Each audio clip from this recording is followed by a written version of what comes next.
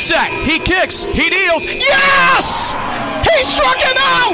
The Blue Sox are going to the PGCBL Championship for the first time in franchise history! There's no flying in baseball! Just a bit outside. It's the Blue Sox Beat with Ray Biggs and Scoop.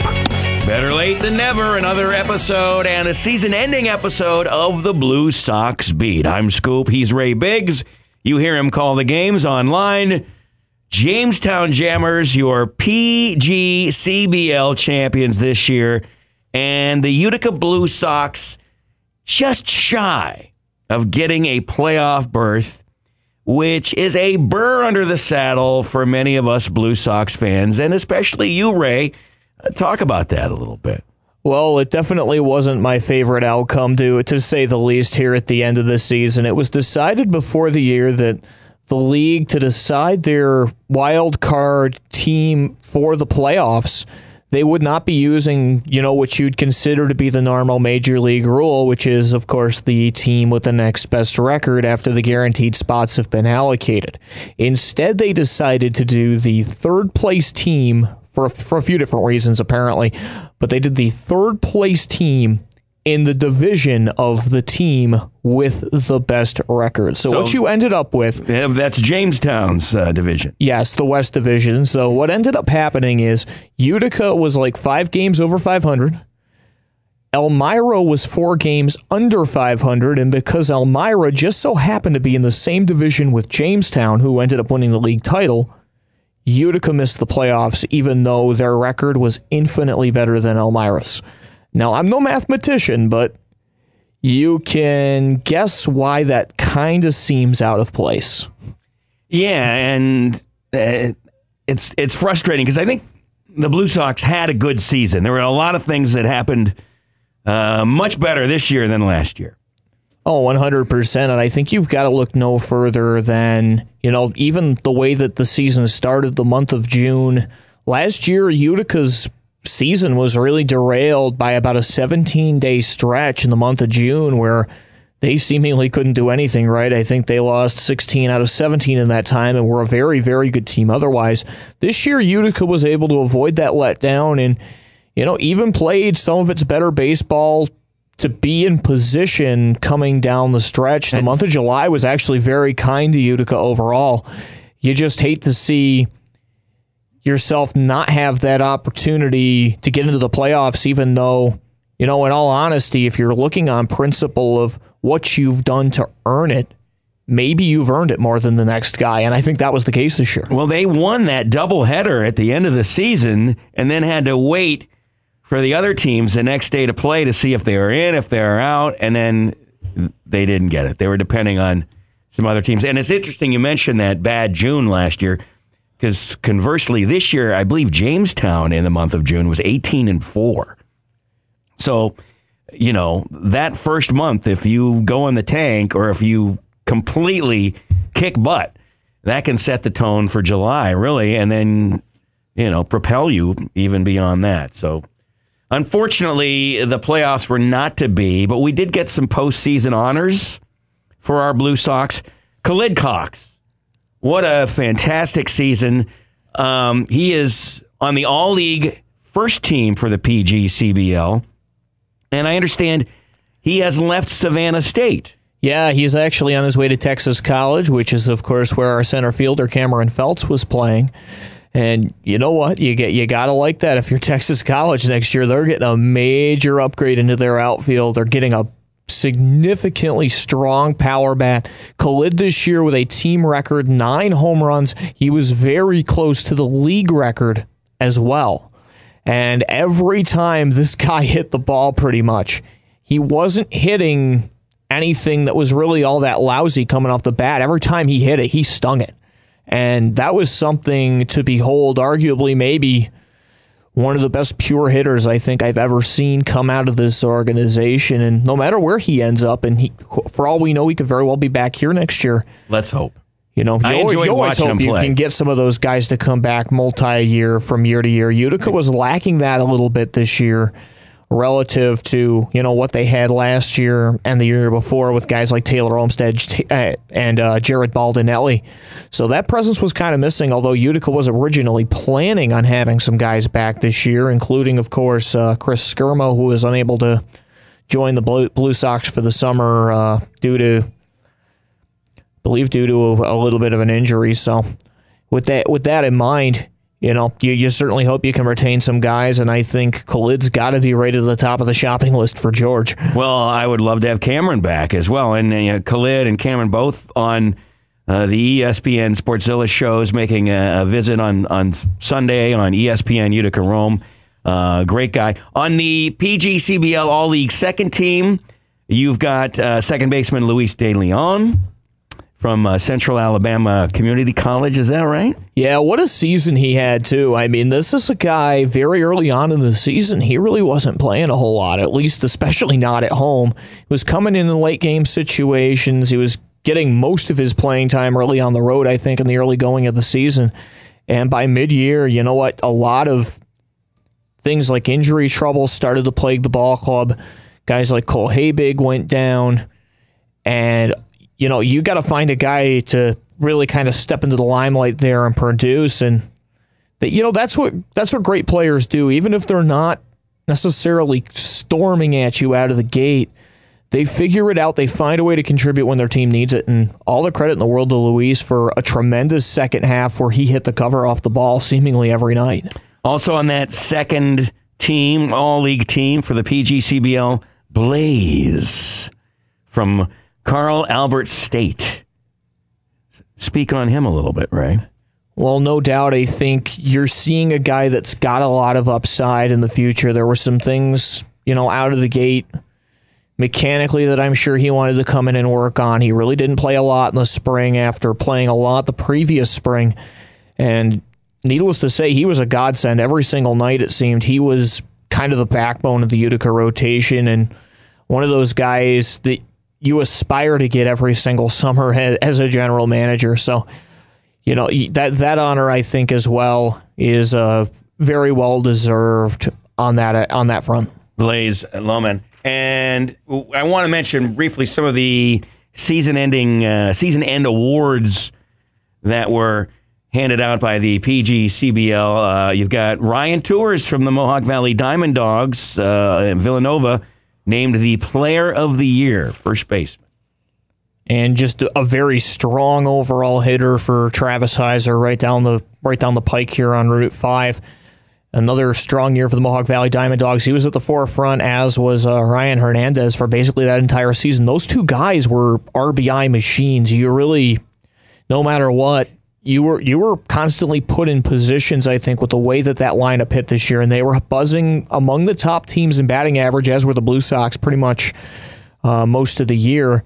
That was a team where it was very, very difficult to pitch around those two guys, and they really reaped the rewards with unholy RBI totals. I believe both of them broke the league record, if I'm not mistaken. I believe Tours definitely did. Mason Hazelwood, pitcher of the year of the aforementioned Elmira Pioneers. Not a guy Utica got to see a lot, of course, with Utica and Elmira only playing 2 games this year, but Utica did get to see him here in Utica this year in the home leg of that series for the Utica Blue Sox. And my goodness, that was the best stuff of any pitcher I saw this year, and it was not even close. Absolutely electric fastball. His breaking stuff had massive hook on it. You look at that kid and you know he's from the SEC. You know he's from Kentucky, just on a completely different gear from pretty much anybody else I saw all year. And Anthony Barone of the Jamestown Jammers, the coach of the year. Of course, they're champs. That was the first championship for the city of Jamestown since the 1991 New York Penn League, a city I've spent some time in. So good for them. I wish it could have been Utica, but, we kind of got hosed out of a playoff spot. I'll say it, Ray. If you won't say it, I say it. We got hosed. But we move on. And you actually didn't really speak to a whole lot of the coaching staff or players to get any indication if they were thinking about maybe returning next year. And even if a guy wants to, or a coach, or a player wants to, or a coach wants to, I think it's a little early to tell. There's just so much that could happen between now and then. We've got so much time here between now and the next May, June. Although you better believe general managers are already making phone calls. They're already trying to really assemble their next roster even right now without players even getting back on campus yet. So there's a lot of work that goes into that, but I still think it might be just a little bit early to even get a feel for who is coming back. And also in Utica Blue Sox news, I've seen Tim Best, PA announcer at Donovan Stadium, Renane Field.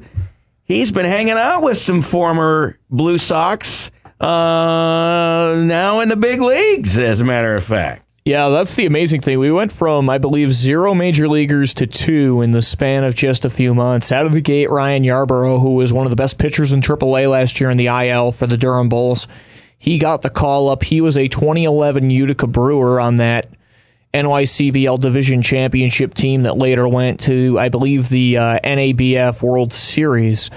And then, so he actually was realistically expected to be able to make the jump this year, and good for him. He's been able to. He's been a big part of that opener strategy that they're employing down there in Tampa Bay right now, where they're having a reliever start the game. So they've liked to use him a lot. What a weird thing that is. That's kind of interesting. It's so interesting, that strategy. Well, they're trying to minimize the impact of hitters going up multiple times and seeing the same guy over and over.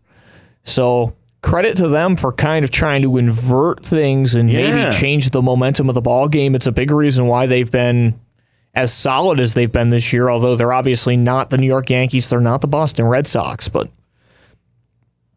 I do like the innovative way of thinking there, and I think you're going to see there's somebody else is going to eventually try to do this.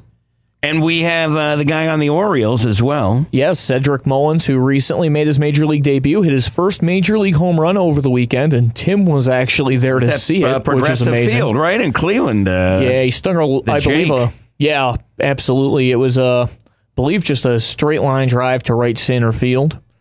So good on him for getting one out of there, getting that one out of the way, and you always kind of knew maybe he had the tools to be able to make it, even on a team that back in 2014, we all know that really was not, in hindsight, our best team, but he was an unbelievably bright spot with the ball club that we had at the time, and just look at him go now. What can I say?